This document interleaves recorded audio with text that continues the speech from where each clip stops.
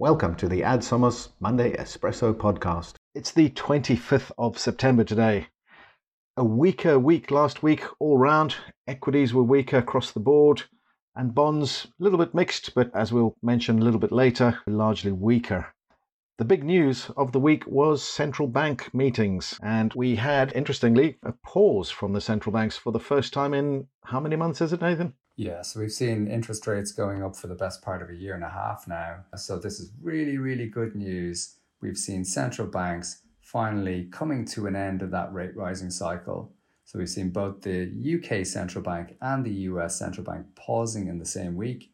But the big question for the markets is, will this pause remain in place and will it lead to rate cuts, or will they have to raise interest rates again? Yes, interestingly, on the UK side, the central bank in their comments noting that inflation has been slowing unexpectedly. We saw that figure out last week, food and accommodation figures pulling that inflation number down. Still though, the vote was tied at 4-4 and the governor of the central bank had to cast the deciding vote. So a 5-4 vote to keep rates on hold, whereas on the US side it was a unanimous vote. The difficulty though that markets saw was the hawkish tone of the comments, particularly in the US. And that saw US Treasury markets weaken quite badly. A US Treasury yields hitting a 16-year high. And really, as I said, responding to that hawkish tone, the dot plot, that is the expectations where the central bankers in the meeting expect to see rates in the next coming months, showing that they expect rates to be higher for longer. Yeah, and that's interesting. So I think if you really think about central banks, the messaging that they have to communicate, it's likely that they're going to talk to the fact that the job against bringing down inflation is not done. They have to say that. And ultimately, it just leaves the door open. Should inflation reassert itself, then they have the optionality to increase rates.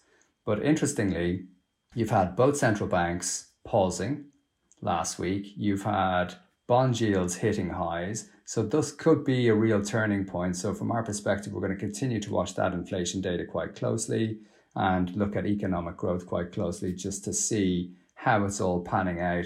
But from our perspective, it's definitely good news. Speaking of economic growth, some of the interesting expectations in recent months, weeks, we've been talking about the soft landing narrative taking hold. It was interesting that the chairman of the Fed, Powell, mentioned in his comments that a soft landing is not their baseline expectation. Market participants getting a little bit concerned about that. Interestingly, on the UK side, I actually took a clip of this from the FT this week. Two headlines next to each other. The first one saying UK recession risk rising because services activity is weakening. The very next headline saying retail sales rebound as shoppers return. So we got this mixed picture on the economic growth front. And as we know, markets don't like that sort of uncertainty. And again, hence some of the weakness that we saw. Yeah, and we've had this big tug of war between the economic data on one side and the consumer on the other side. And the consumer's been winning out. It's been a lot more resilient than people expect. And we're still seeing signs of that resilience coming through. So that's why the central banks are just giving that cautious tone, because ultimately they're trying to get consumers to stop spending. So it's called Fed speak when they talk tough, trying to get their message across. Another picture that is a little bit worrying is inflation. Returning to that theme, the oil price is now at a 10-month high, just topped $90 a barrel during the course of last week.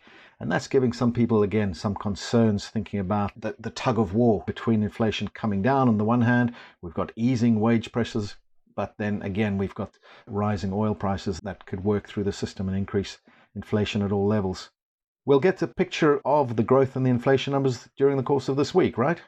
Yeah, so this will be a big week for economic growth. So we get growth figures out in the UK and we get growth figures out in the US. So for the UK, we're looking at growth of 0.2%. For the US, 2.1%. So back to that question of soft landing, worse than a soft landing, recession, 2.1% economic growth is not a soft landing, it's strong growth.